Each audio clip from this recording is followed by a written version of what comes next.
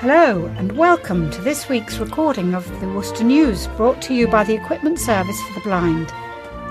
Our service is free, but if you would like to make a donation or have any comments regarding our service, please let us know by phone or pop a note in your wallet. And a special welcome to our new listener, Philip Oak. Welcome, Philip. I am Sally and my husband Ian is reading with me, and today we have a new volunteer, Rianne, who is joining us for the first time. Welcome, Rianne. Alex Gwynn is our sound engineer and Carol Hartle our team administrator. We will be reading the news from Friday, November the 19th until Thursday, November the 25th. We will start with the headlines, followed by some general items and then the sport. The obituaries will be at the end of the recording for those who are interested. This week the sun rises at 7:47 and sets at 4:04. And then birthdays. Now we have some birthdays to look forward to. On the 28th of November, Graham Smith and David Hunter. And a little further forward on the 8th of December is Sandra Wood. So happy birthday to you three. I hope you have a lovely birthday. Our thought for this week is from Isaiah 9, verses 6 and 7, written more than 700 years before Christ was born. For unto us a child is born, to us a son is given, and the government will be on his shoulders, and he will be called Wonderful, Counselor, Mighty God, Everlasting Father, Prince of Peace. Of the increase of his government and peace there will be no end. He will reign on David's throne and over his kingdom, establishing and upholding it with justice and righteousness from that time on and forever. The zeal of the Lord Almighty will accomplish this. And I will now pass you over to Ian, who will give you some useful phone numbers and details of what's on in the local area. Thank you. The number for us here for the service in Wilds Lane is 01905 767766. Police non-emergency number is 101. Crime Stoppers is on 0800 555 111. The Worcester Hub is 01905 765 765. Worcester Live is on 01905 611 427. The number for Malvern Theatres is 01684 892277. Out of Hours Medical Services, treble 1. And lastly, the Samaritans are on 116123, and this is a free phone number. Moving on to shows and items of interest that are on at the moment. Firstly, at Malvern Theatres, Talon are performing The Best of the Eagles from Thursday the 2nd of December. Dial M for Murder will be performed from Monday the 29th of November to Saturday the 4th of December. And lastly, Kate Rusby at Christmas will be performed on Saturday the 4th of December. And the times and prices can be found in the local press. Worcester Theatres, there will be a performance of the Sam Sweeney Band at Huntingdon Hall on Wednesday the 24th of November. John Shuttleworth is back on Tuesday, November the 30th, again at Huntingdon Hall. And there is a performance at the Swan Theatre of Beauty and the Beast from Tuesday the 30th of November to Sunday the 2nd of January. I hope those are of interest to some people. A poet will be appearing at Worcester's Hive Library to give a reading of her new work. Amelie Gunasekara, writer of Lotus Gatherers and The Golden Thread, will be appearing at the Butts Library on Tuesday, November the 30th. Amelie was born and grew up in Sri Lanka, and after living in Mozambique, Kenya and India, moved to Cumbria in England. The poet will be in conversation about her writing journey and reading from her work at the event. The Worcester News Carol service will be held at Worcester Cathedral on Tuesday the 21st of December at 6:30. If you wish to apply for free tickets, please give your name, address and telephone number to the Worcester News Carol service application at the newspaper. Rugby fans are being given the chance to enjoy VIP treatment next month when Worcester Warriors and Acorns Children's Hospice host the ultimate matchday experience. Scrum, together with friends and family, for this action-packed extravaganza on Saturday, December the 4th, in aid of Acorns and its work caring for local children and families. The event will kick off at 3 p.m. at Sixway Stadium and will see Warriors face off against Coventry's Wasps in the Gallagher Premiership. Ticket holders will be able to enjoy pre-match player appearance hearing from the players themselves, access to a private function suite and staffed bar, and a hot buffet. Fans will be able to enjoy the clash from the North Stand, with access to a tea, coffee and soup station at half-time. Olivia Kaluna, Partnership Fundraising Manager at Acorns, said, "This is one event rugby fans will not want to miss. It's going to be a day to remember." Acorns Children's Hospice provides specialist palliative care for life-limited and life-threatened children and support for their families from its 3 hospices, including Worcester and in the community. In the past year, the charity has cared for more than 700 children and almost 1,000 families, including those who are bereaved. It cost Acorns £27,000 per day to provide its lifeline care and support, the bulk of which comes from fundraising and donations. A limited number of charity lounge tickets, which include the buffet and exclusive access to the lounge, are available at £35 for adults and £25 for under 16s. Standing tickets are also available, priced at £20 for adults, £15 for under 16s. To book Worcester Warriors matchday tickets or for more information, please visit www.acorns.org.uk. Christmas is coming to Worcester, and with it the return of the annual Victorian Fair.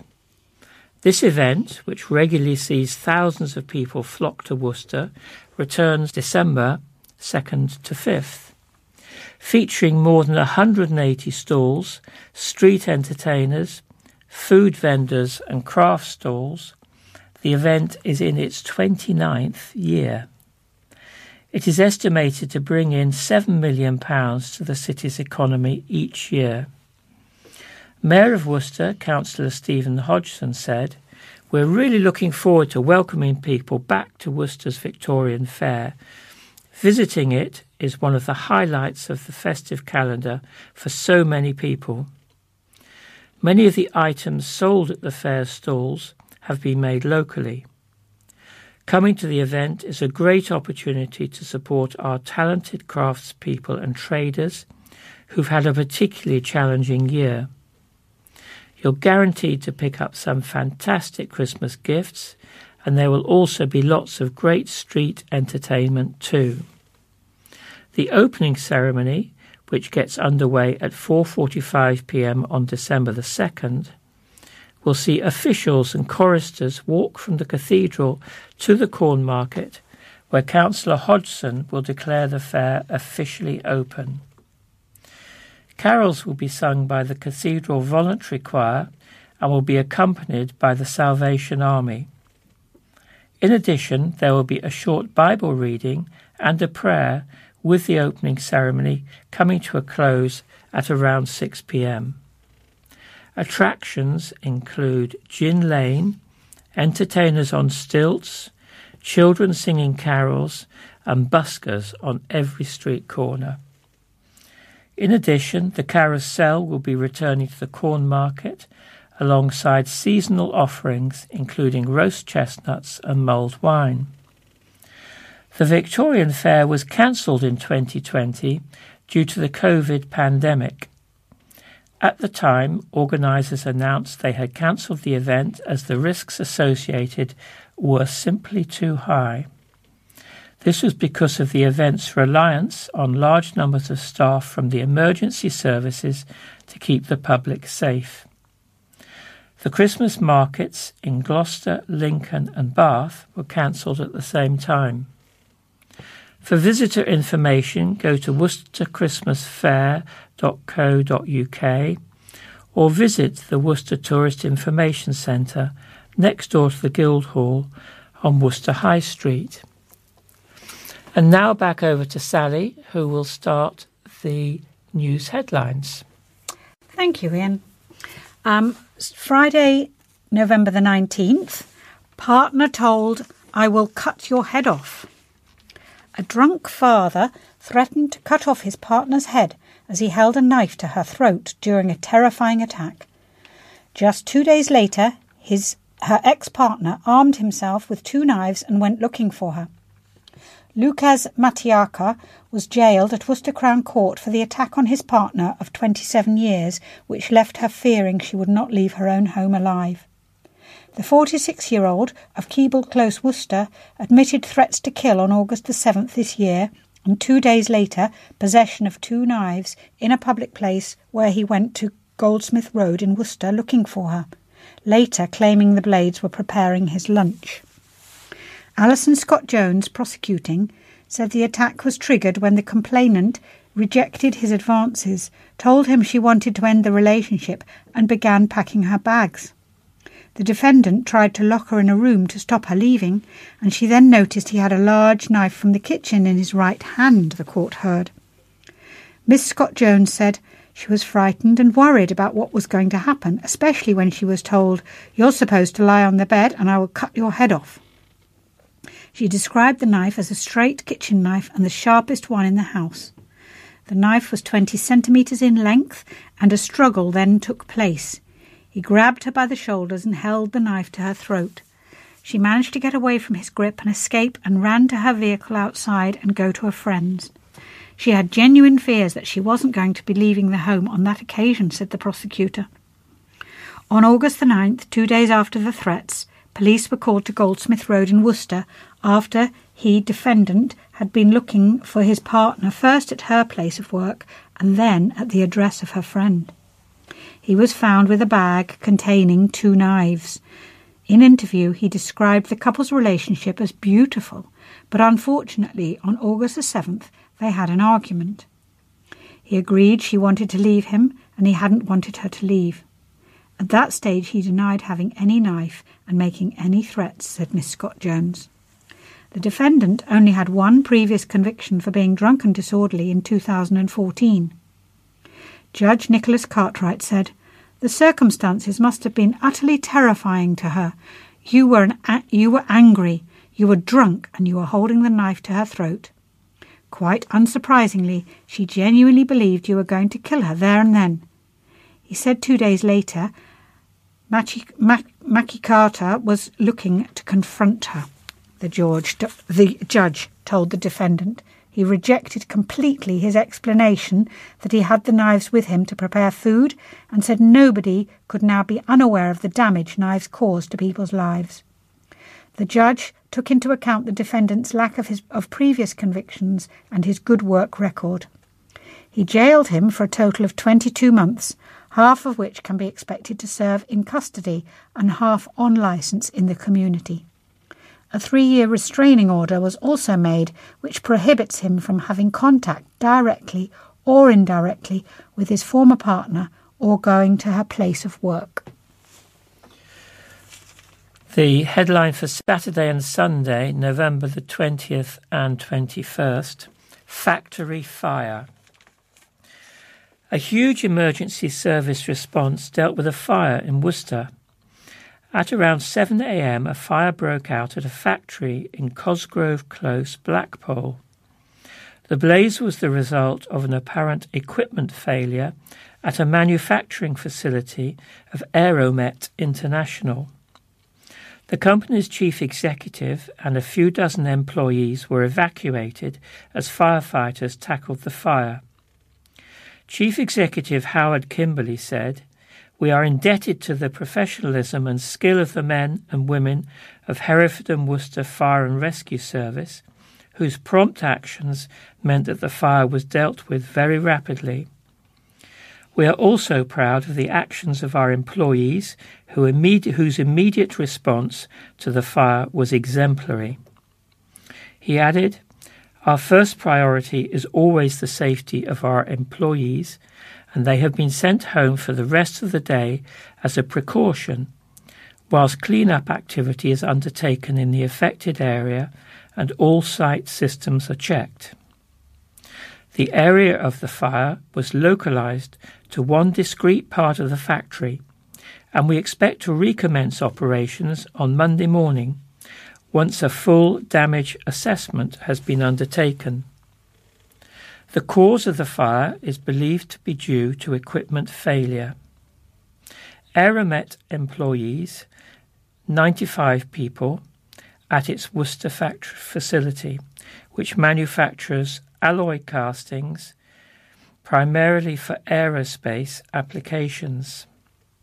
7 HWFRS fire engines and around 24 firefighters were attending the fire, along with several West Mercia police officers. A HWFRS spokesman said at the time, "Hereford and Worcester Fire and Rescue Service were called to a building fire in Cosgrove Close, Worcester at 6:59 a.m. on November the 19th. Several resources were put in place, including crews from Malvern, Worcester, Wyre Forest and Ross-on-Wye. A fire in a machine has been surrounded and it is under control. It is hoped to scale back activity in the next hour." This was not the first time a fire had occurred at the Aeromet's Worcester facility. On June the 3rd, 2019, a fire broke out at the unit with plumes of black smoke and balls of fire visible from Worcester city centre. Monday, November the 22nd, attacker was looking for trouble. A youth was looking for trouble when he hacked 2 men in the face with a zombie knife in Worcester, leaving one victim with a gaping wound and a broken skull. The 16-year-old, who cannot be named, was drunk and high on cannabis when he slashed the heads of both men during the knife attack in Key Street, leaving both scarred for life. He admitted 2 counts of wounding with intent and was detained for 40 months when he appeared before Judge Nicholas Cartwright at Worcester Crown Court following the attack on the 18-year-old victims on Friday, June the 4th. A video circulated on social media at the time showing a man with a gaping wound to one side of his face as he sat on the grass, bleeding heavily. The attacker could also be seen holding a large knife. Judge Cartwright described the blade as cranked-bladed zombie-style knife with a large, heavy blade. He said, "It is capable of delivering a cutting blow with the sharp edge a stabbing wound with the point, and a crushing blow because of its weight and size. In fact, a crushing blow to the bones underneath the side of the face was caused in that way, as well as the incision through the skin and muscle to the side of your victim's face. He continued, "You had consumed a very large quantity of alcohol and you had smoked cannabis. You were in a very public open space used by students at Worcester College. You were behaving in a way which demonstrated that you were looking for trouble. Your two victims were doing their best to prevent it. After you had initiated the violence, you quickly produced the knife and you were swinging it around, aiming at the heads of your two victims, and you made contact with both. The threshold set by the Court of Appeal for what amounts to a prolonged or persistent assault is a high one, but Judge Cartwright told him, your actions crossed that threshold. The photographs of Jake Griffin taken at hospital show how dreadful the injury to him was. The image, taken more recently, shows how skillfully the devastating injury was repaired by surgeons. But this young man will bear a substantial and very visible scar to the left-hand side of his face for the rest of his life. Coupled with the fracture underneath the wound, it amounts to a grave injury. The scarring will amount to a permanent and irreversible injury. Reese Waring suffered a wound to the side of his face in front of the ear, which is much smaller and less obvious from a knife wound, the court heard. But Judge Cartwright said the wound was in a dangerous place. He recalls being told by a doctor that it had just missed a major blood vessel, but there is no medical evidence to confirm that, and so I cannot proceed on that basis.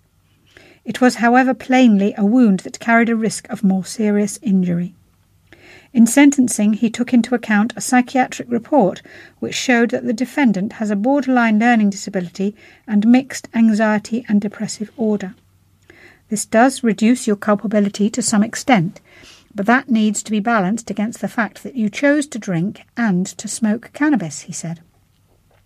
Because the youth pleaded guilty at the first available opportunity, the sentence was reduced by a third, from 60 months to 40 months. Had he been an adult found guilty after trial, the judge would have imposed a sentence of 7.5 years. Judge Cartwright said, "That is because the carrying of knives like this by young men and the use of them to settle petty grievances is taking the lives on a regular basis. Everything should be done to mark society's desire to stop such offending, and deterrent sentences are therefore necessary. Concurrent sentences were imposed for the possession of the blade and of the cannabis." Tuesday, November the 23rd.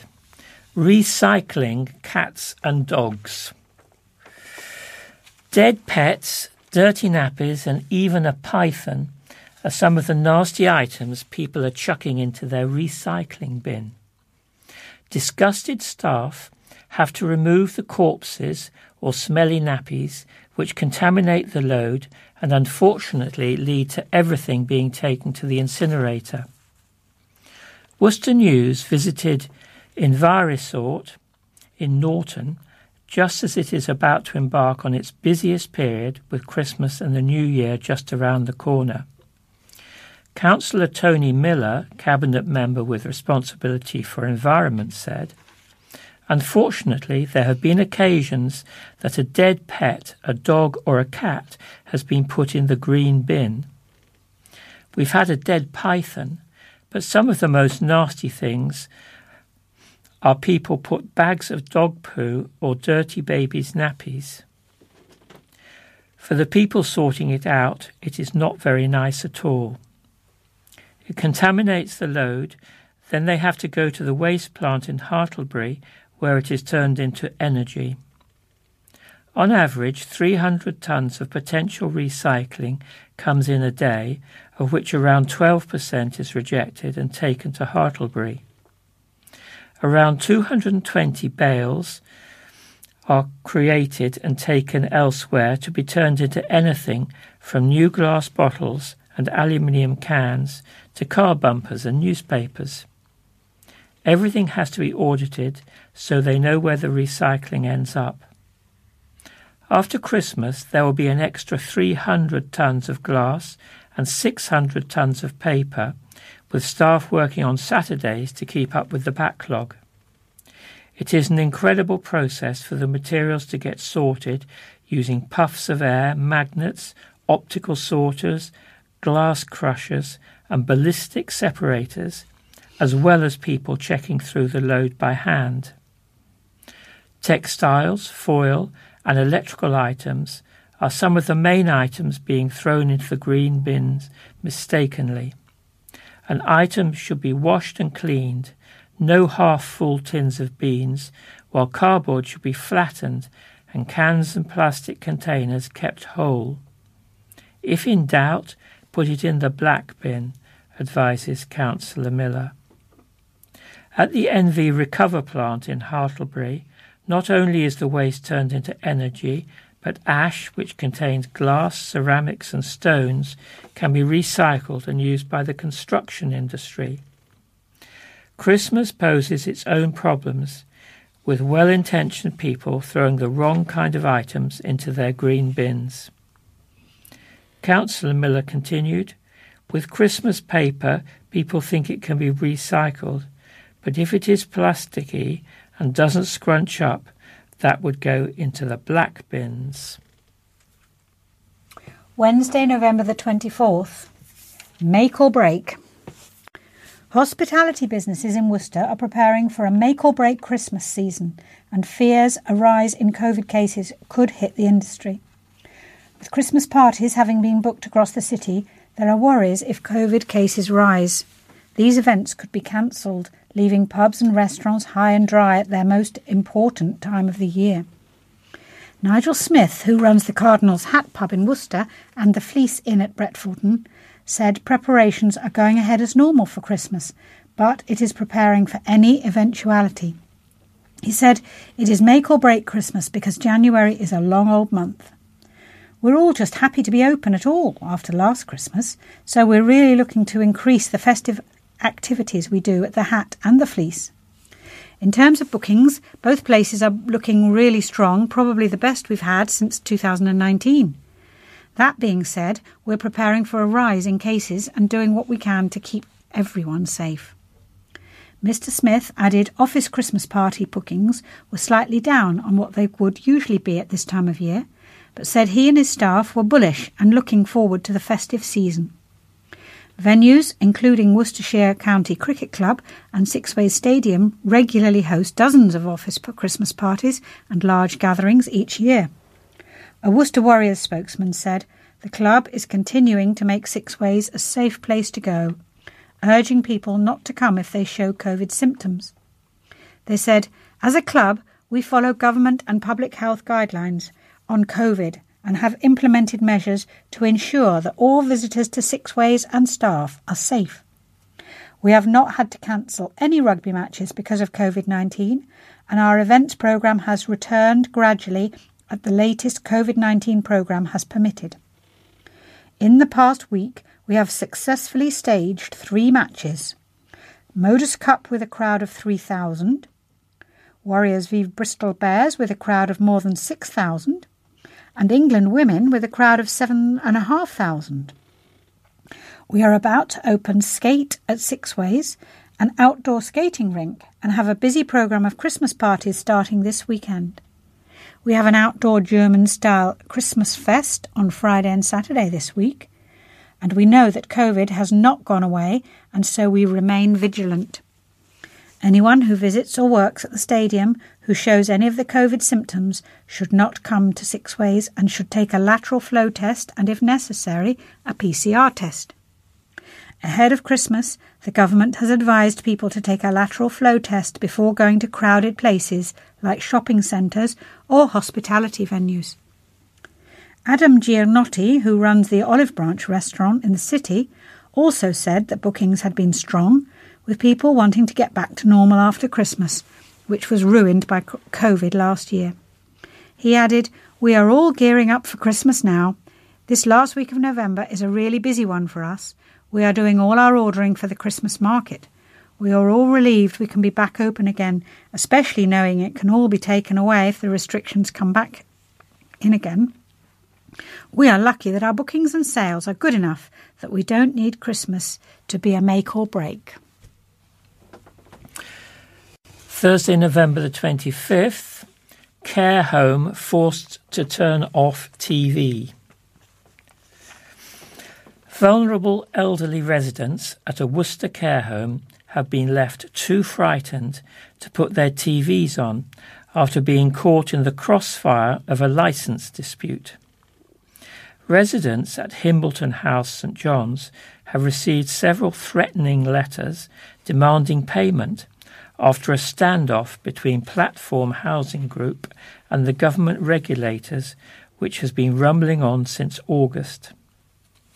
Some occupants of the 43-flat sheltered complex have even opted to pay the £35 fees themselves, despite the fact it should be covered by their rent.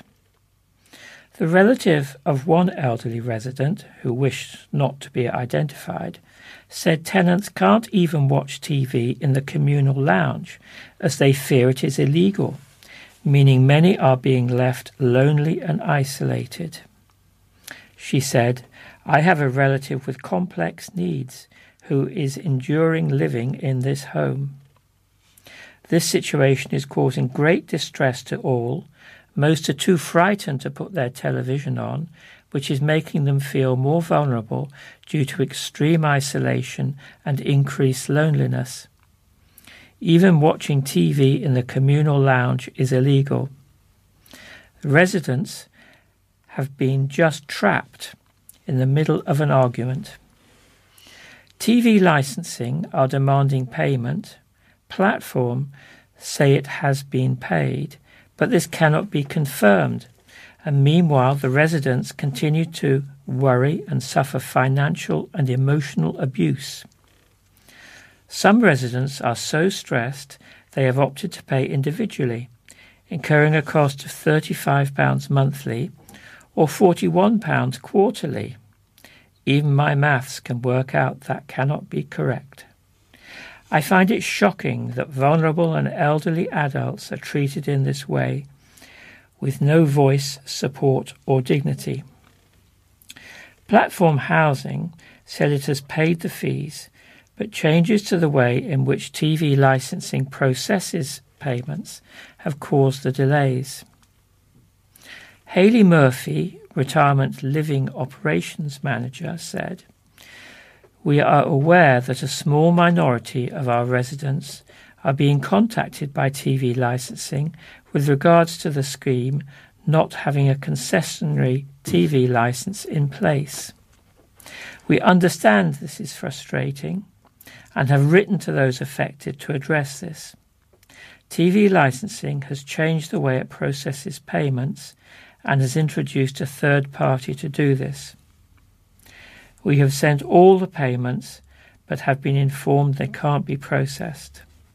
We are doing all we can to establish the reason and to resolve the situation and are in regular contact with those regarding this." That's it. The Friends of Worcester Cathedral have been celebrating the 90th anniversary of their foundation with a reception after choral evensong and a dinner. Since their founding in 1931, at the suggestion of the then Dean, Dr. William Moore Eade, they have raised and donated over £1.8 million for projects, the most recent being the conservation of the remains of the Christ in Majesty sculpture in College Hall. Dean Moore Eade and the chapter of Worcester abolished the entrance charge to the cathedral in 1924, relying instead on donations. Their income was still inadequate and they proposed a society of friends. Lord Cobham agreed to be their first president and an executive committee was formed, which first met in October 1931. By 1934, 751 people had joined, including Sir Edward Elgar. Projects founded by the Friends have included the restoration of the crypt, which had become a store. The cafe and shop were also begun by the Friends and staffed, in the early days, by volunteers. The music department is given an annual grant and help has been given for choir robes and the commissioning of special music for occasions like the Three Choirs Festival. The Friends raise money through their membership fees and by holding social events. They aim to have fun as well as raising money for the cathedral. The past year and a half has been difficult as during the lockdown periods all events were cancelled. Recently they have been able to sponsor a talk during the Three Choirs Festival and hold the 90th anniversary dinner last Friday. A talk and poetry session with the Dean in December is already a sellout. A programme of events for next year is an advanced state of organisation. The Friends comprises of people of any faith or none who happen to love our cathedral. Members are largely local people, although some come from far and wide. These are again times when the cathedral budget is very tight and the Friends trustees welcome new members. If you're interested, you can contact the cathedral or pick up a leaflet. Children's services in Worcestershire are no longer under central government supervision. The Department of Education has ended its statutory direction of Worcestershire County Council. Under this, the department was in charge of ensuring standards were raised across the board. Removal of the direction recognises the council as making improvements to its handling of children and family services. In a letter, Will Quince MP, Parliamentary Under-Secretary of State for Children and Families, said there had been significant improvement in the way the council handled services for children and their families. He wrote, "Elected members, senior leaders, partners and staff at all levels in Worcestershire had demonstrated a commitment to achieving the improvements. Removal of the direction comes as a result of the significant improvement since Ofsted's 2016 inspection, as evidenced in the 2019 inspection and recent focused visits, as well as comprehensive quarterly reports provided." Tina Russell, who holds the combined role as Chief Executive of Worcestershire Children First and County Council Director of Children's Services, said, "We are delighted with the decision to remove the statutory direction. As Minister Quince's letter acknowledges, there are significant challenges in delivering high-quality and effective children's social care services, especially over the recent COVID-19 response period, and I am continually impressed, proud and grateful to all our staff who have worked tirelessly to ensure that vulnerable children and families now have access to an improved quality of service.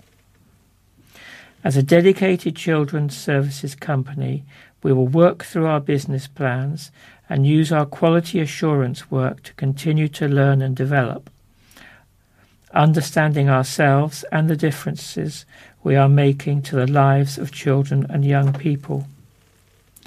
Councillor Andy Roberts, Cabinet Minister with responsibility for children and families, said, "This is a brilliant key milestone for Worcestershire County Council. It's great to see the significant progress made by Worcestershire Children First in safeguarding and the services for vulnerable children in the county has been recognised by the Department for Education." A friendly otter wowed walkers along the River Severn in Worcester as it played in the water. The mammal popped its head up as if to say hello, then popped back under the water in Diglis. It was filmed by Kath Brown on Friday on the riverside in Worcester. She said, "I saw him Friday lunchtime. I watched him swim upstream from near the weir to the bottom of Diglis Basin Loch. It was magical. He'd go under the water for about 20 seconds, then pop out again to swim and roll. I'd have stayed all day, but my dog was getting restless." Worcester Theatres are among 925 recipients to benefit from the latest round of awards from the Culture Recovery Fund. The Swan and Huntingdon Hall have been handed £122,000 from the government fund, designed to help venues and business recover from the pandemic. More than £100 million has been awarded to hundreds of cultural organisations across the country. Worcester Theatre's Chief Executive, Sarah Jane Morgan, said, "I'm absolutely delighted that Worcester Theatres have been successful in the third round of the Cultural Recovery funding. This funding will be instrumental as we continue to navigate our way around the challenges we have faced throughout the pandemic. It's an encouraging boost to be supported consistently throughout the 3 rounds by the Department of Culture, Media and Sport, as well as the Arts Council of England, and it allows the organisation to continue our work in developing a strong arts programme within the heart of Worcester. Cultural Secretary Nadine Dorries said, "Culture is for everyone and should therefore be accessible to everyone, no matter who they are and where they're from. Through unprecedented government financial support, the Cultural Recovery Fund is supporting arts and cultural organisations so they can continue to bring culture to communities the length and breadth of the country, supporting jobs, boosting local economies and inspiring people. More than $1.2 billion has already been awarded from the unprecedented Cultural Recovery Fund, supporting around 5,000 individual organisations and sites across the county, ranging from local museums to West End theatres, grassroots music venues to festivals and organisations in the cultural and heritage supply chains." Arts Council Chief Executive Darren Henley said, "This continued investment from the government on an unprecedented scale means our theatres, galleries, music venues, museums and art centres can carry on playing their part in bringing visitors back to our high streets, helping to drive economic growth, boosting community pride and promoting good health. It's a massive vote of confidence in the role our cultural organisations play in helping us all to lead happier lives." Worcester has been named the best UK city for blue badge parking, a new study has revealed. Parkopedia data for car parks in over 56 towns and cities around the UK was analysed by Nationwide Vehicle Contracts to calculate the percentage of accessible car parks available in each location.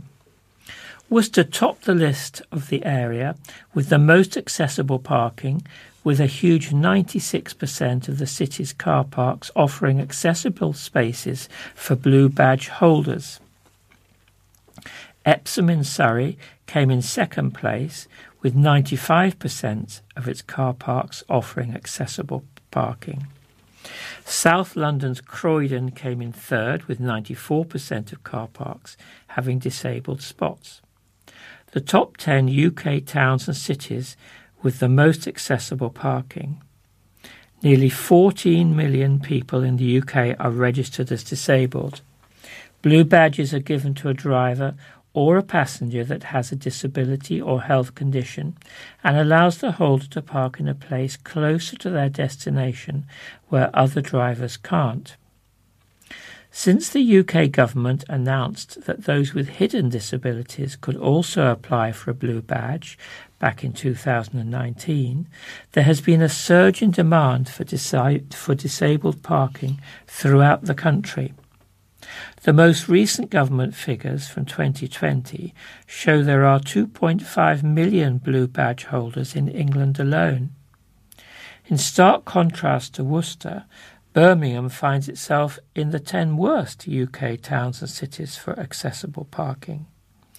Keith Hawes, director at Nationwide Vehicle Contracts, said, "As those with hidden disabilities such as autism, MS and mental health issues are now allowed to apply for a blue badge, it is vital that towns and cities ensure there is more accessible parking available." In Birmingham, there are around 15,841 blue badge holders and only 46 car parks with disabled spaces, meaning there are approximately 344 disabled motorists per car park. Cities need to make themselves more inclusive and accessible, particularly as the high street is struggling. We're also likely to see more Brits hiring cars and driving to their staycation destinations this summer, as travel abroad is still limited. Special bus services are being put on next week to help people get across Worcester for their flu jabs. The Worcester City Primary Care Network has arranged for shuttle buses to take people from Crown Gate to the racecourse. Starting on November the 29th, the services will run from the Crown Gate bus station, Stand P, to the Grandstand between 9:30am and 2pm Monday to Wednesday, noon till 2:30pm on Thursday, and 9:30am till 2:30pm on Friday. The services have been set up as a partnership between the PCN, Worcester City Council's Communities team, and Worcester Wheels. Anyone using the bus service is asked to check availability at worcestercity-pcn.co.uk/flu before travelling. Passengers are also asked to wear a face covering while on board to protect others. The Worcester Racecourse flu vaccination site was the first of its type in the country. Earlier this month, a similar service was set up to take people from Worcester to the walk-in site at KGV Community Hub in Brickfields. This was for both flu and COVID boosters. Due to extremely high demand, WCPCN are urging people to make use of its new tracker that monitors stock levels at clinics across the area. There are also walk-in booster clinics at South Worcestershire healthcare sites, which includes St Peter's Baptist Church, Three Counties Showground in Malvern, and Artrix in Bromsgrove. A South Worcester healthcare spokesman said, "We recommend patients book ahead for these venues if they can, as the walk-in sessions do get very busy, and vaccines at these locations are subject to availability. If the venue patients are looking to book an appointment with isn't listed on the booking system, it's likely that no slots are currently bookable for that site. But we're adding new appointments all the time, so I recommend patients keep checking for updated availability. Weekly opening times and availability, as well as details on how to book, can be found online." A care home in Worcester is celebrating after being highly commended at a national award ceremony. Perry Manor in Charles Hastings Way was commended in the Best Training and Development category at the Care Home Awards for how it trains and develops staff. The commendation for the home said Perry Manor embodies Care UK's vision for leadership programmes, new team members and a clearer career path. Home manager Catherine Matthews, who was a qualified mental health nurse prior to moving to residential care, personally oversees new team members' induction and is mentoring a team member as part of Care UK's Future Deputy Manager programme. Both Miss Matthews and Jimmy Wright, the home's customer relations manager, are also well known for their involvement within the wider Worcester community. Mrs. Matthews created an inclusive LGBTQ+ training programme working with external partners, while Mr. Wright regularly delivers free Dementia Friends sessions to give local people a better understanding of what it's like to live with dementia. An annual celebration, the Care Home Awards, recognise and reward excellence and innovation in UK care home management, operation and delivery, and this year took place virtually. Mrs. Matthews said, "It is wonderful to have been highly commended in the Best Training and Development category in the Care Home Awards. Outstanding care begins with outstanding team members, and we're committed to ensure every individual is given the tools they need to succeed.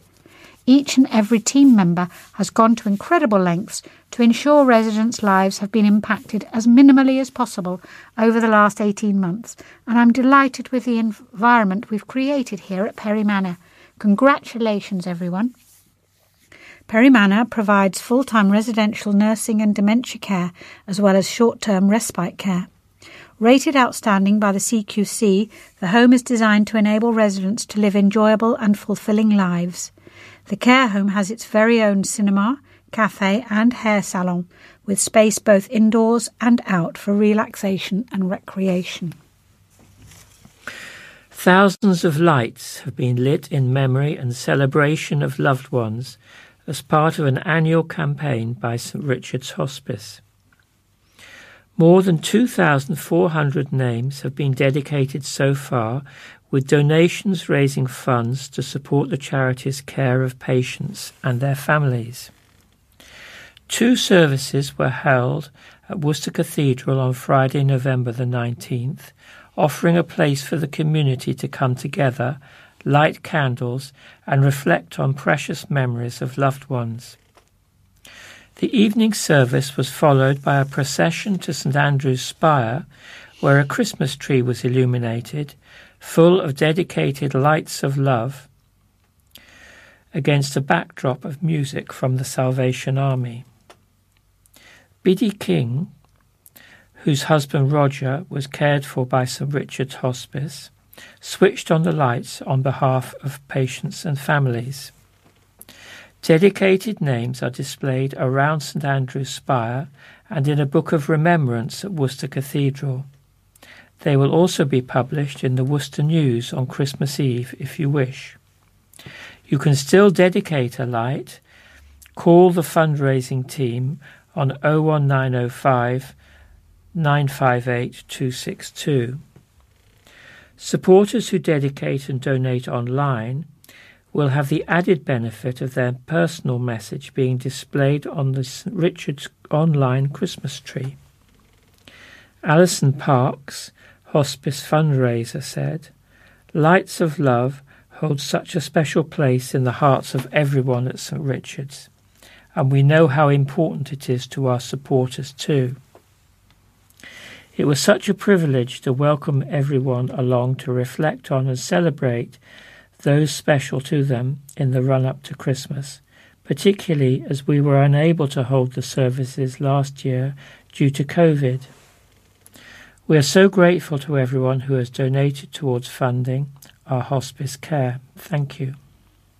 To ensure your dedicated names are printed on the banners around St Andrew's Spire and in the Worcester News on Christmas Eve, please submit them by Tuesday, December the 14th.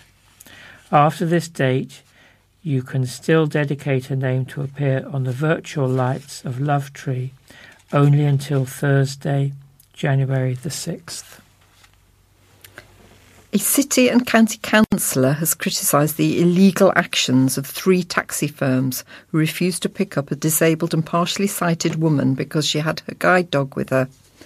The woman was left in floods of tears after being turned away by 3 different black cabs while trying to get home from an Armistice Day service on November the 11th. Councillor Richard Udall, Labour spokesperson for licensing, has since condemned the decision and vowed to take further action to catch those responsible. He said their actions are simply illegal. It's disability discrimination. They have no excuses, no reasons, and no right to refuse an assistant dog. As far as I'm aware, no Worcester taxi driver has applied for an exemption from the rules because of an allergy. They should all, without question or hesitation, take a passenger with an assistance dog. It's time to get tough on these drivers. We have tried to persuade them. We have given warnings, and it's clear some are still refusing. We now need to use entrapment and ask a guide dog owner to try and hire a taxi and to take action against any driver who refuses. They need to understand they cannot discriminate against anybody with disabilities. I will be asking for enforcement action to take place to ensure we catch those who are responsible and to take the necessary action against them. Councillor Udall used to play blind rugby in Worcester, acting as a sighted enabler for other players. He said, "I used to pick up players from Foregate Street Station with their dogs because taxis often refuse to take them to Sixways. I'm angry that despite numerous reminders that some taxi drivers are still ignoring the rules, it has to stop." Michelle Rasdall, owner of Mr Sim's Old Sweet Shop in High Street, Worcester, said the woman came into the shop in floods of tears because she couldn't get home after being refused by 3 cabs. She was distraught and very distressed, Mrs Rasdall said. Under the Equality Act, guide dog owners have the right to enter the majority of services, premises and vehicles, including taxis, with their dog. Worcester Ukulele Club has raised more than £14,000 for children in need over the last 6 years, thanks to the generosity of people of the city. A total of £1,659 was raised within 4.5 hours of singing and playing in Worcester's Crown Gate. That money was coupled with £260 from a Just Giving page, bringing the amount collected to £1,919. Added on to previous years, it brought the 6-year total to a magnificent £14,493. Money that goes to children in the UK who need support. The Crown Gate event was a terrific team effort, including the Mayor, the support of the Mayor and the Mayoress of Worcester, Councillor Stephen Hodgson and his wife, Councillor Lucy Hodgson. More than 50 players, accompanied by Pudsey Bear, played in Bell Square to entertain shoppers and raise money. The club's Children in Need organiser, Rosemary Henman, thanked all those who took part or supported.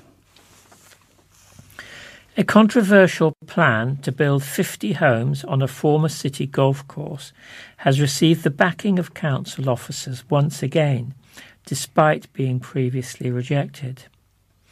The affordable housing could be built on the former Tolladine Golf Course in Worcester by Housing Association Bromford, with 3 homes in nearby Darwin Avenue demolished to make way. After rejection by Worcester City Council's Planning Committee in June, Bromford resubmitted the exact same plan, but with significantly enhanced landscaping. That plan is to go before the next meeting of the committee next week, and officers have revealed they are minded to approve the application. In the report, the officer writes, "The comments of objection have not raised any material new issues, while the enhanced landscaping proposed in this application is considered to sufficiently address the concerns that were expressed at the time. It is recommended that planning permission is granted, subject to the conditions. Should the committee go against the recommendation of its own planning officers and reject the proposals, it will be the second time it has happened on the application, and it could then be appealed. Last year, a campaign was set up to stop the homes being built, with residents saying if the plan went ahead, it would mean swapping priceless natural fields for pollution and congestion. A petition against the plans attracted more than 800 signatures. Residents have again submitted objections to the new application. One objector, Sharath Rayo, who lives in Darwin Avenue, said, "This is mocking local residents. Once again the application is made without any consideration to council members and their suggestions." Warndon Parish Council, WPC, in its latest objection said, "The application claims its new application includes significantly enhanced landscaping. However, the difference between the earlier version and the current version seems to be negligible. WPC trusts members will reject this application in the same way they rejected the previous version of this surprisingly identical application. The application will be heard at the committee's meeting, being held at the Guildhall from 1:30 p.m. on Thursday, November the 25th. People are invited to a special memorial service which will be held at Worcester Crematorium and Cemetery on Wednesday, December the 15th. It is an opportunity for people from across the city to come together and remember the loved ones that have died over the past year. Tickets are free, but numbers are limited to 100, so people are being encouraged to apply for tickets as soon as they can. Doug Henderson, Bereavement Services Manager at Worcester City Council, said, "With festive celebrations around the corner, many people will be facing a very different Christmas from those they have known before because of the loss of a loved one. Our memorial service is an opportunity for people to come together, share the experience of grieving for a loved one, and also celebrate that person's life. People of all faiths are welcome. To reserve your ticket, call 01905 226 33 or email bereavementservices@worcester.gov.uk. And that's the end of our general news. And now for the sport, starting with the basketball. Worcester Wolves The form book was very nearly overturned when unbeaten Worcester Wolves were only able to scrape a 73-70 success at bottom of the table Birmingham Mets in the National Basketball League. As was becoming a pattern over their last few outings, Wolves rattled to a comfortable advantage, in this case 63-39 at the start of the fourth quarter, before allowing their opponents to revive and keep the outcome in the balance. Leading light Lucas McGregor was missing through injury and was soon joined on the sidelines by Sean Parran-Rackley after he took a blow to the face in the early moments of the match. His replacement, Tom Grayling, revelled in his introduction to the action when converting a Wilfred Santh assist into a two-handed dunk, aiding a 22-8 first-period Worcester lead. Matty Batineau dictated the visitors' scoring over the remainder of the first half. Santhe returned down his own chance to score and instead handed off to Batineau prior to a couple of hooks and the conversion of Asante, length of the court pass by the Romanian power forward. A 37-23 half-time gap widened after three-pointers from Austin Payne and Ian Viveru Rodriguez. Payne produced a steal and race-away dunk, while Batineau again came to the fore with a take-no-prisoner thundering slam over flailing Birmingham defenders. But a near 6-minute scoreless spell allowed the Mets a way back into the contest. A 10-3 home run forced a Wolves timeout with 4 minutes left in the match. The break in play did nothing to halt the hosts' momentum as a swift 4 points brought matters to 64-53. The last half-minute of the evening saw Worcester clinging to a 72-68 edge before Batineau was whistled for an offensive push and Birmingham sank both resultant free throws. Another failed attack brought Mets possession of the ball with just 5 seconds to go and the chance of a game winner. However, Batineau was able to jab his hand in the way of the inbound pass and deny an upset victory. Coach Dean Blake said, "We got another win, but again, we could have been a bit smarter when we were put under pressure in the late stages. We'll now get extra time to prepare to meet Stoke. We need this break. If we include our Bucks University programme, we've had a lot of games recently with a lot of travel involved. We'll benefit from the rest and the chance to get players recovered and back out on the floor." Wolves now have a fortnight break before welcoming the rivals Stoke-on-Trent Knights to the university. Moving on to cricket, Brett D'Oliveira is approaching the peak of his career with a new 3-year contract. That is according to Worcestershire head coach Alex Gidman, who said the all-rounder was an integral part of the team. D'Oliveira had 1 year remaining of his current deal, but has put pen to paper until the end of the 2024 season. He becomes the 7th player to sign a new contract since the end of last summer and follows Joe Leach, Dylan Pennington, Josh Baker, Charlie Morris, Adam Finch and Mitchell Stanley in committing their futures at New Road. D'Oliveira enjoyed an excellent 2021 campaign in all formats. He received the Supporters Association Player of the Year and T20 Player of the Year awards at the end of season presentation evening. The 29-year-old was the Rapids' leading scorer with 358 runs in the Vitality Blast and the most economical bowler, conceding just 5.9 runs per over. D'Oliveira also scored nearly 500 runs in the LV Insurance County Championship and did an excellent job, particularly in the first block of games, in providing control and support with his leg spin to the four seamers. Gidman said, "Brett is starting to get into what we believe is the peak time of his career. His performances are improving year on year. He has always been an integral part of the group off the pitch, so absolutely delighted he has agreed to stay and extend his contract with us. Last summer he had as good a season as anyone could have hoped for." Brett has been around the club for a long time, which is really important. He understands the club and he understands the values of the club. As we go through a small transition with some younger players being introduced, the likes of Brett are crucial in moving forward. D'Oliveira made his debut for Worcestershire a decade ago and is pleased to extend his time at New Road further. He said, "Delighted to sign another 3-year deal and commit myself to the club. It will be good to see where it takes me and the team in that period.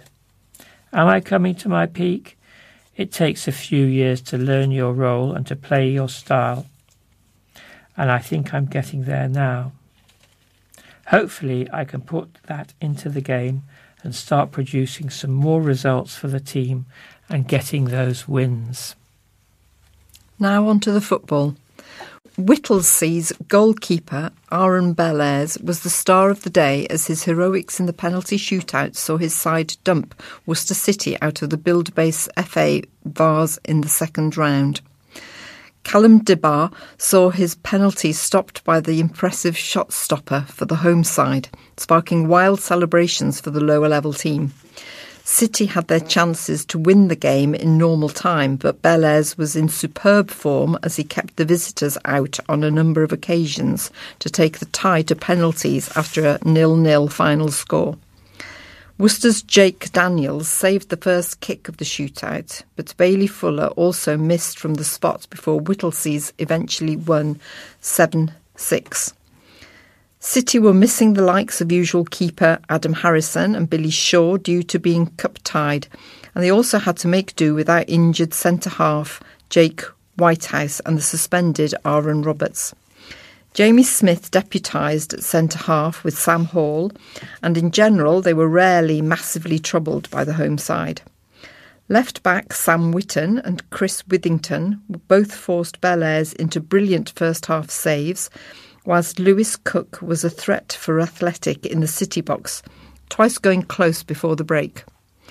But the home side were doing well at containing City in the main and frustrated Tim Harris's men. James Douglas and Fuller had shots blocked by Bellairs as the half wore on, and Ollie Gale also went close to heading the winner late on for the hosts. But, as per tournament rules, the game went straight to a penalty shootout after the full-time whistle. Daniels saved Joe Moore-Papworth's penalty before Fuller blazed over the bar with his. The hosts had a chance to win it after Chris Sterling saw his penalty saved by Bellairs, but Cook smashed his strike against the bar to hand City a lifeline. Smith, Withington, Whitten and Bekia Halil converted in sudden death before Debar's tame efforts were saved.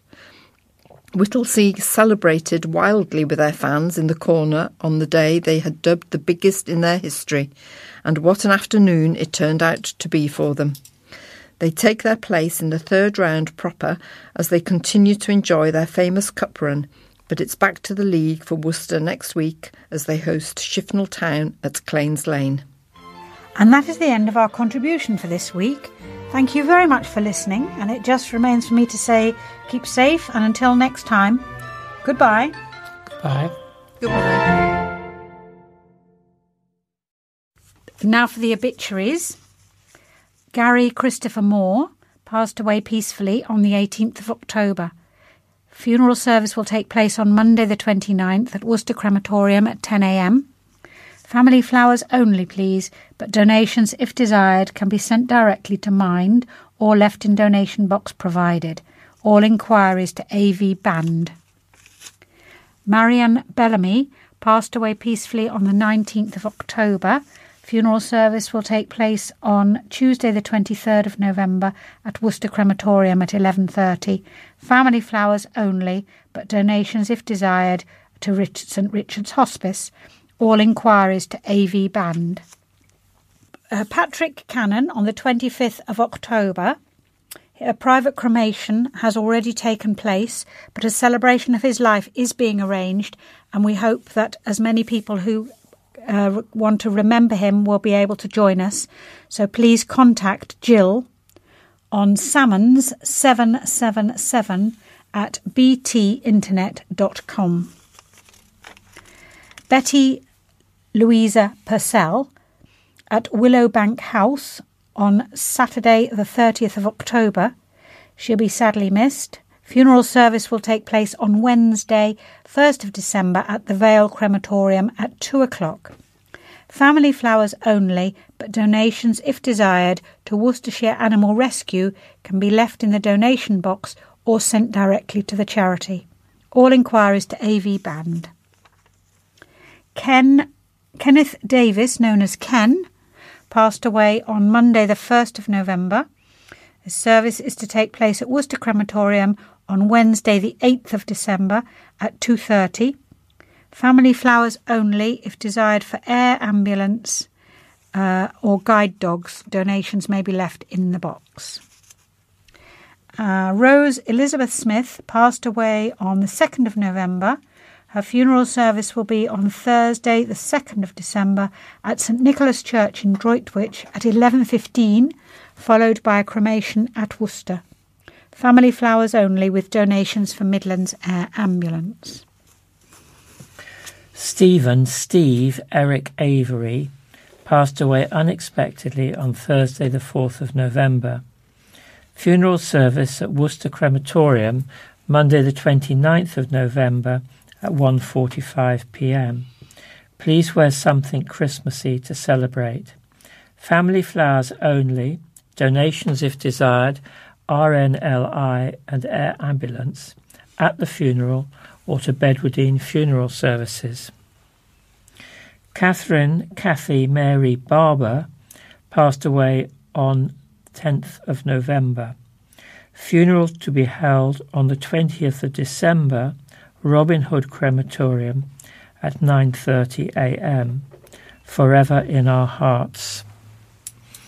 Sue Gillian Gilman passed away on the 11th of November. Much loved wife, mother, nanny, aunt, sister and friend. Funeral service at the Vale Crematorium on Friday the 3rd of December at 2 p.m. Family flowers only, please. Donations if desired for Midlands Air Ambulance Charity or Pancreatic Cancer UK may be sent to F.W. Spilsbury, Funeral Director. Glenys Valerie Vaughan passed away peacefully on the 11th of November. Funeral service at Worcester Crematorium on Tuesday the 30th of November at 1:45 p.m. Family flowers only, please, but donations if desired for Cancer Research UK may be left on the collection plate at the crematorium or sent to E.J. Gummery and Son.